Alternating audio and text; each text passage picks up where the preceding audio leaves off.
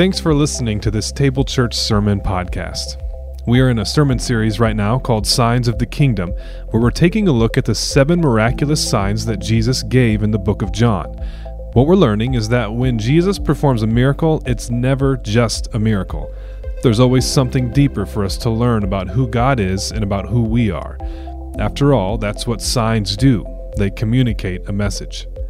Our prayer is that this sermon will help you know what God is saying to you today. Feel free to reach out to us by emailing hello@tablechurchdsm.org. Thanks for listening. Now, here's this week's teaching.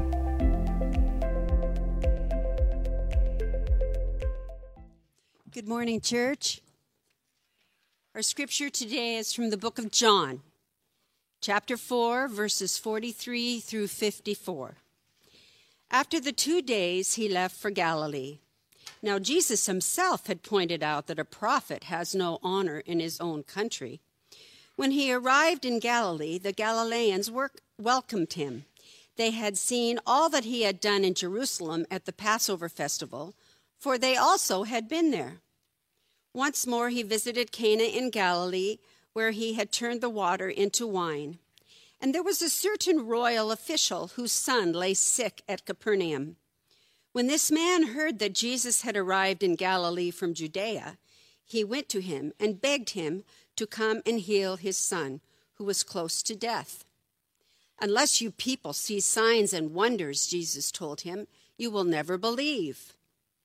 The royal official said, "Sir, come down before my child dies." "Go," Jesus replied, "your son will live." The man took Jesus at his word and departed. While he was still on the way, his servants met him with the news that his boy was living. When he inquired as to the time when his son got better, they said to him, "Yesterday, at 1 p.m, the fever left him." Then the father realized that this was the exact time at which Jesus had said to him, "Your son will live." So he and his whole household believed. This was the second sign Jesus performed after coming from Judea to Galilee.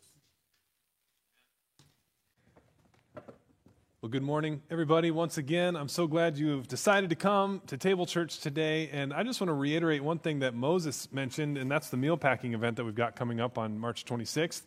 Would sure love to have you come. And he mentioned we're looking for 22 people. That's the minimum. We got to get to 22 people. We could have more than that. And children 8 and up are welcome. Ages 8 to 13 need to be accompanied by an adult. But we would love to have you there. And then, like he said, we're going to just have some lunch afterwards together. Just hang out in the ministry center. So hope that you can come. It's going to be a good time. And as I like to say, the church that wears a hairnet together stays together. So come put your hairnet on with us, and it'll be great. I don't know if bald people have to wear them. Do we still have to wear them? I don't know. They probably will make me wear one, but even if I didn't have to, I'd just do it out of solidarity with everyone else. There's a Bible scholar named Gary Burge, and he told a true story about a woman who was given a grim prognosis. The doctor said that she only had about a year to live. This woman and her family had attended church kind of nominally. They come Christmas and Easter and that kind of thing. That was about it. But when they received this prognosis, they suddenly became very interested in the spiritual life. In fact, the pastor, who was a friend of Gary Burgess, he said that he had more spiritual conversations with this family than they'd ever had before, which isn't terribly surprising. I mean, terminal, illnesses tend to get us thinking about these sorts of things. But the family decided we're going to pray harder than we've ever prayed about anything before. And they would say things like, "God, if you will heal her, then we will commit our lives fully to you. We will be in church every Sunday," and that kind of thing.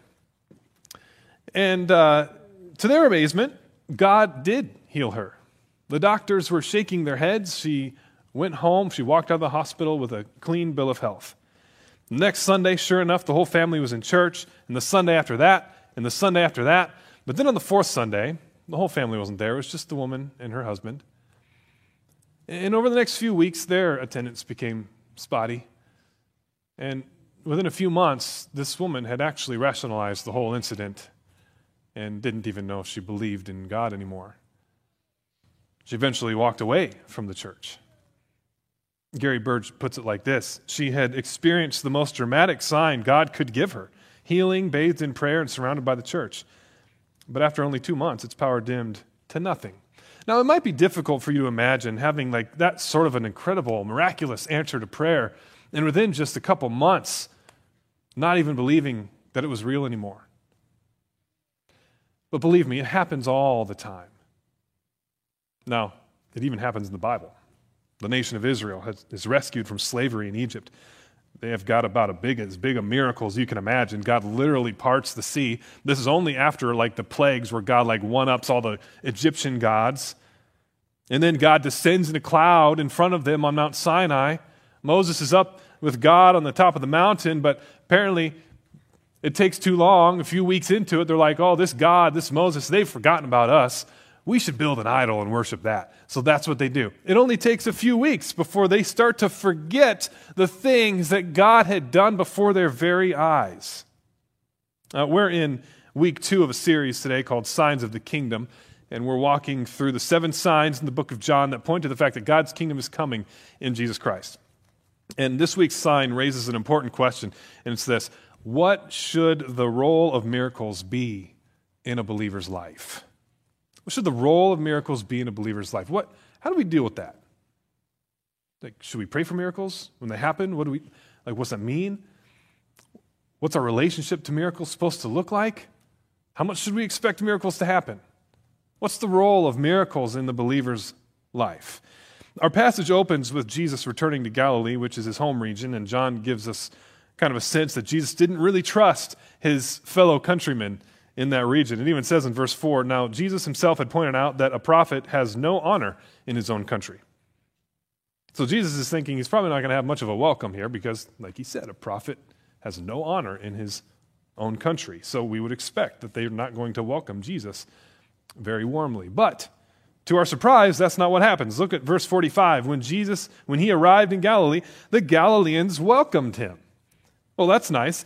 Maybe Jesus was wrong about these folks. They appear to have welcomed him. Well, there's more going on here that John wants us to see. In that same verse, he goes on to say, they had seen all he had done in Jerusalem at the Passover festival, for they also had been there. So these Galileans, these fellow countrymen of Jesus, remember, this is where Jesus is, the area he's from, they welcomed Jesus, but they had seen him before. They had seen him in Jerusalem, and it was because of the things Jesus did in Jerusalem that they believed in him, it says, which raises the question, okay, so what did Jesus do in Jerusalem? And hopefully this isn't confusing. We're having to jump around a little bit in the book of John here.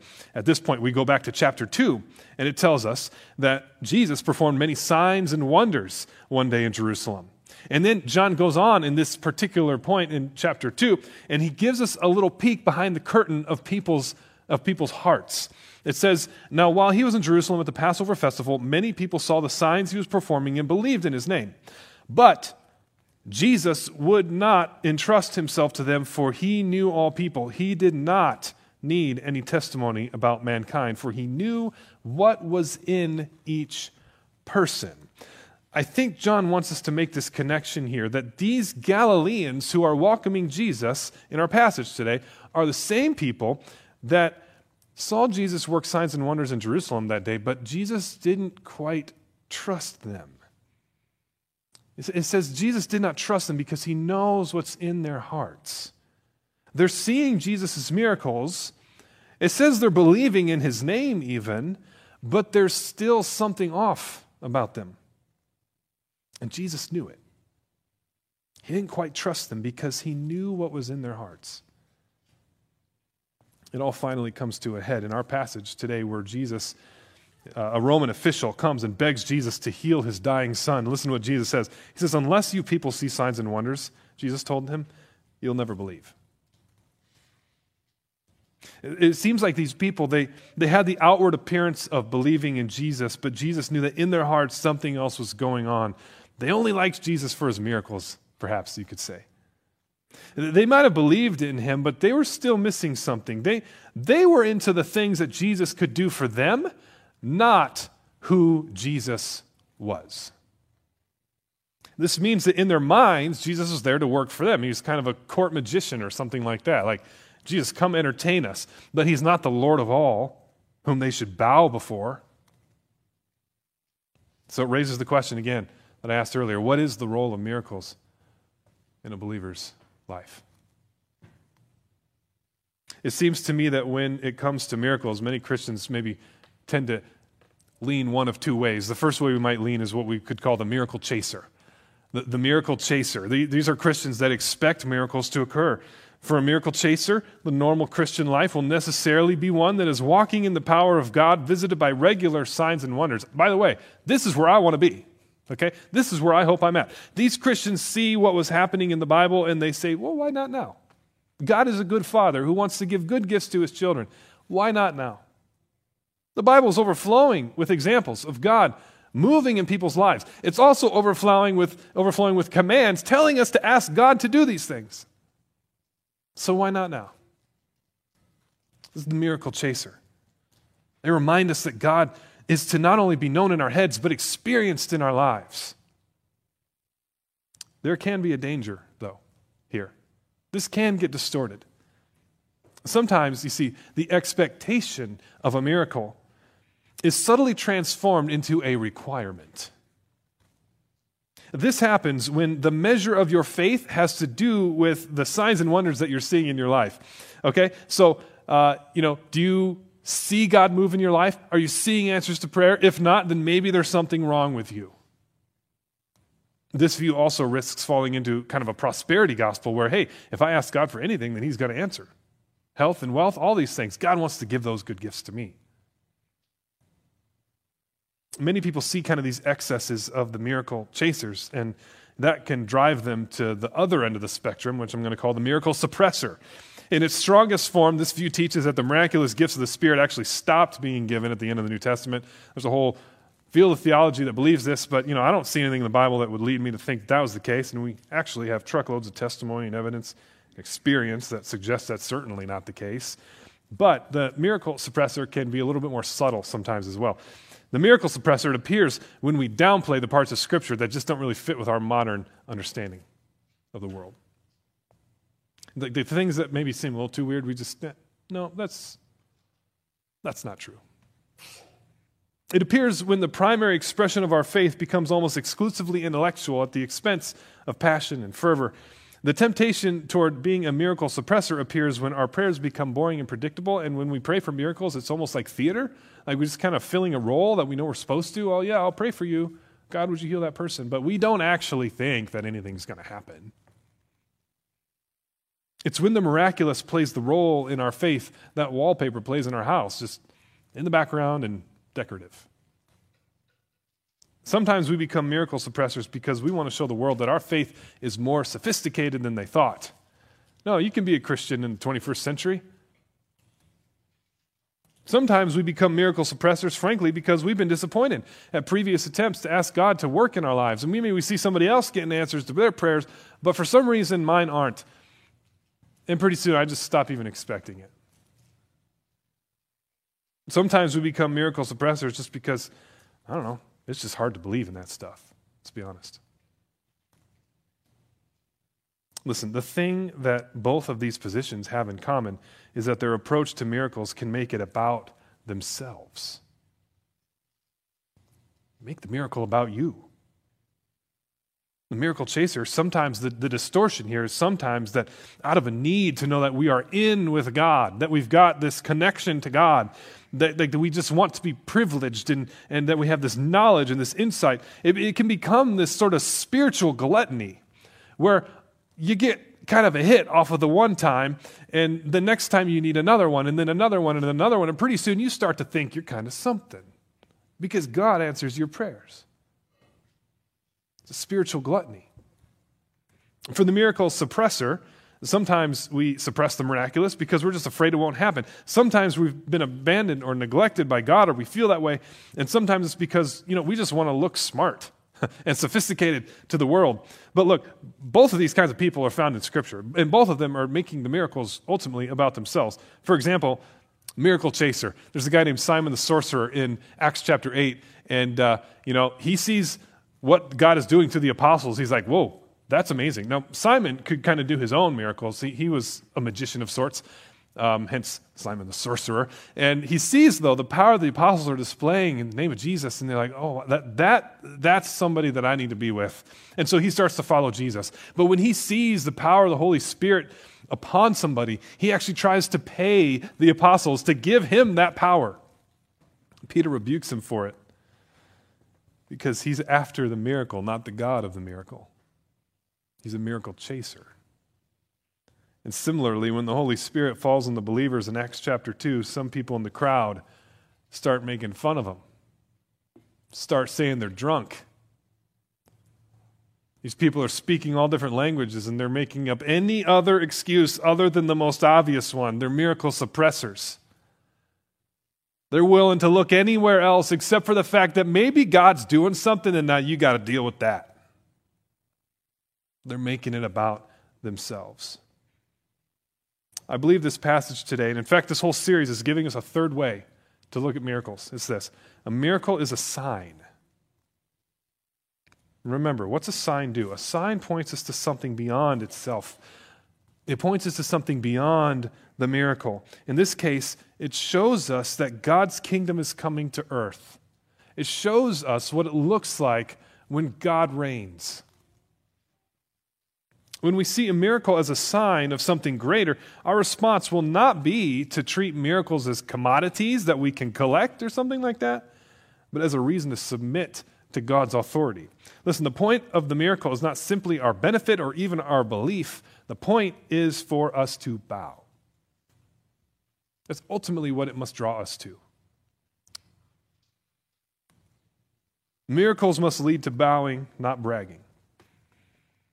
Now, there are those who believe because of Jesus' miracles, like Simon the sorcerer, but they haven't yet fully bowed their knee to him. So what's up with that? Now, the Bible even says, James writes, right, that even the demons believe. But they haven't bowed their knee to him. It's supposed to bring about our surrender to Jesus as Lord and King. And this is what our passage today shows us. You're going to remember now, Jesus is frustrated that, they don't ever believe except for with signs and wonders. This royal official is persistent. He continues to ask Jesus, beg Jesus to come and heal his son. And so Jesus, in spite of his misgivings about the motivation of all the people watching in the moment, goes ahead and does it. He says, go, your son will live. Now, the next sentence in the verse is crucial. Listen, the man took Jesus at his word and departed. There's something very important here. He took Jesus at his word and departed. Did you know that the man actually did not get what he had asked Jesus for? At least not all of it. The man had asked Jesus to come to his house and to heal his son. And you'll notice, the man had to walk for over a day to get to where Jesus is. The man now has to walk home for over a day without the person he'd come for. He simply has Jesus' word, and he won't know till he gets home if he just got scammed or not. But what's he do? He takes Jesus at his word, and he departs. By the time he gets home, his son's condition could be worse. He could be dead. Whatever the case, he takes a gamble by traveling all that way to find this Jesus that he'd heard about in hopes of getting him to come to his house, lay hands on his son, and work a miracle. If it were me, I'd be like, no.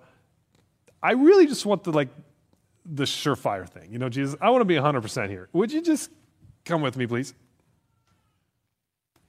Here's what happened. While he was on the way, his servants met him with the news that his boy was living. When he inquired as to the time when his son got better, they said to him, yesterday at 1 PM, the fever left him. Then the father realized that this was the exact time at which Jesus had said to him, your son will live. So he and his whole household believed. This was the second sign Jesus performed after coming from Judea to Galilee. The key for us in this passage is it's not simply what Jesus did, it's also how the royal official responded. He submitted to Jesus' authority. The story is not simply a sign of Jesus' power over nature. See, this is what I mean by a sign. It's not simply showing us, whoa, Jesus can heal from long distance. That's cool. That is cool. And that is meaningful and significant. But it's not all there is to it. It's pointing us to something more. It's pointing us that not only can Jesus do that, Jesus is the King of the universe. Jesus requires and deserves and compels us to take him at his word and to obey him. You could say the royal official bows. Now, he does, in the Greek, we kind of get a little bit more light on this passage. In the original language, the royal official, when he comes to Jesus, and he doesn't actually ask Jesus, he commands Jesus. He uses what's called the imperative mood. He commands Jesus to come. Jesus counters with his own imperative. He commands him to go. He says, "Go, your son will live." Now, at this point, the royal official, he doesn't try to level up on Jesus. He's like, no. I said, Jesus, listen to me, you peasant. You know who you're talking to? That's not what he does. He takes Jesus at his word, and he departs. You could say he bows to him. I'm afraid that so often we see God move and heal or do amazing things in our lives, and we see it as a blessing for ourselves, but not necessarily something that compels us to bow our knee and worship him and surrender our hearts to God. When that happens, when we don't do that, even the most profound miracle will eventually wear off. Listen, your faith cannot run on the fuel of miracles alone. There must be a full surrender to Jesus. I met lots of people who say, yeah, sure, if God did a miracle, I'd believe. And I'm like, I don't think that's necessarily true. Look, I've seen miracles before, and I find myself later on like doing the same stuff I used to do before. Jesus even tells us this. He's the rich man and Lazarus. He's talking to the rich man, and Jesus says, if they do not listen to Moses and the prophets, they will not be convinced, even if someone rises from the dead. Even somebody rising from the dead won't convince them if they don't have a posture, a heart of surrender to God's word. Listen, I've seen this many times in ministry. There was once a man who I had discipled for many years, and he carried with him a burden of a sin that he'd committed decades earlier, 20 years prior. Now, the people in his life had all forgiven him, but he hadn't forgiven himself yet, and so every day he carries this burden with him. One day he's in my office, and I lead him in a time of prayer, and something happened in my office that day.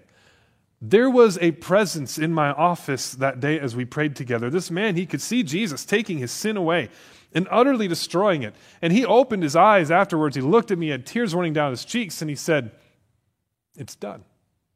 It's gone. Jesus has taken it away."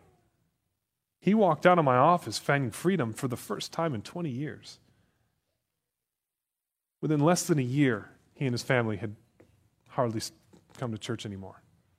He stopped responding to my texts and emails.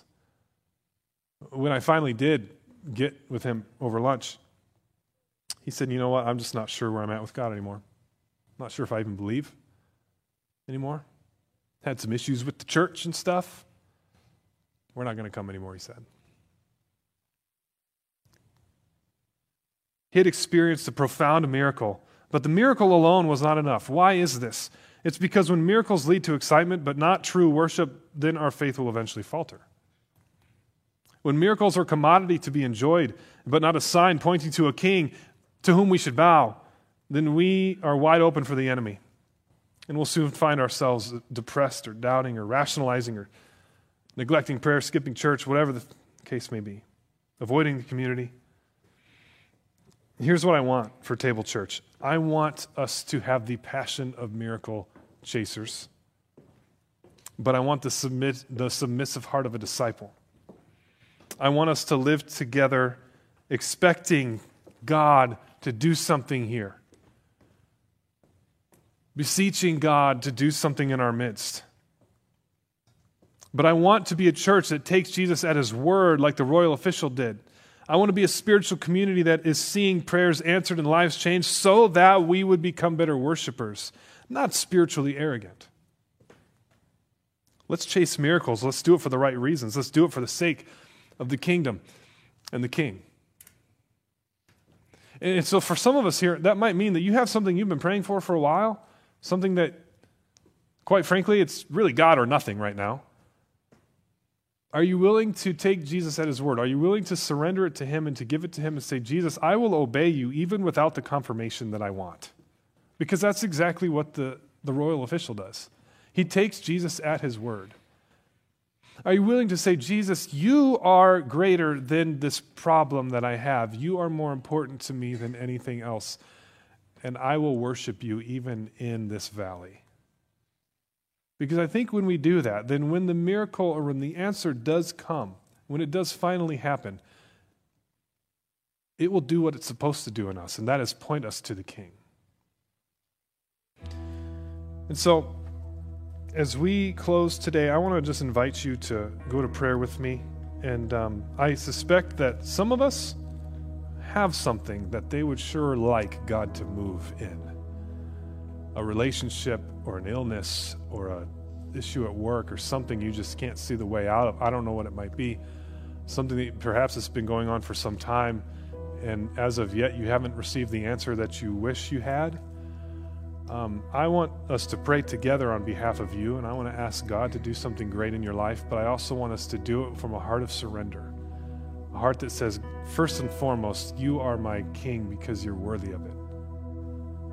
Because the fact, Jesus, you have died and been raised to life, and nothing can take that miracle away. The miracle that relativizes all others has already happened. And so would you close your eyes with me? And I want to invite you to just hold out your hands. You can put your palms facing up if you would. In your mind's eye, just take that thing, that request, that burden or that pain or whatever it is that you're holding on to that you need God to do something with. And would you just imagine it being held in your hands before you? You can make it into a word or an image or whatever you need to do. But put it out before you and surrender it to the King. Lord Jesus, we pray now that you would take this burden, that you would take it, Jesus, and you'd help us to see you take it, and that we'd be able to see you work in it, that you would do something, God, that only you can do. And that as you do so, Lord, we would know that you are the one, the only one who is worthy of our worship and praise, that it would drive us further to our knees, that as we celebrate your goodness and love, we would also become greater cross bearers, Lord. Let that be true of us. So Jesus, would you work in the lives and the hearts of the people here today? There's somebody here who needs you to work in their heart, in their life, needs a miracle. God, would you do it? And let it be a sign compelling us to love you and worship you and follow you and obey you better. We love you, and we pray all these things in your name.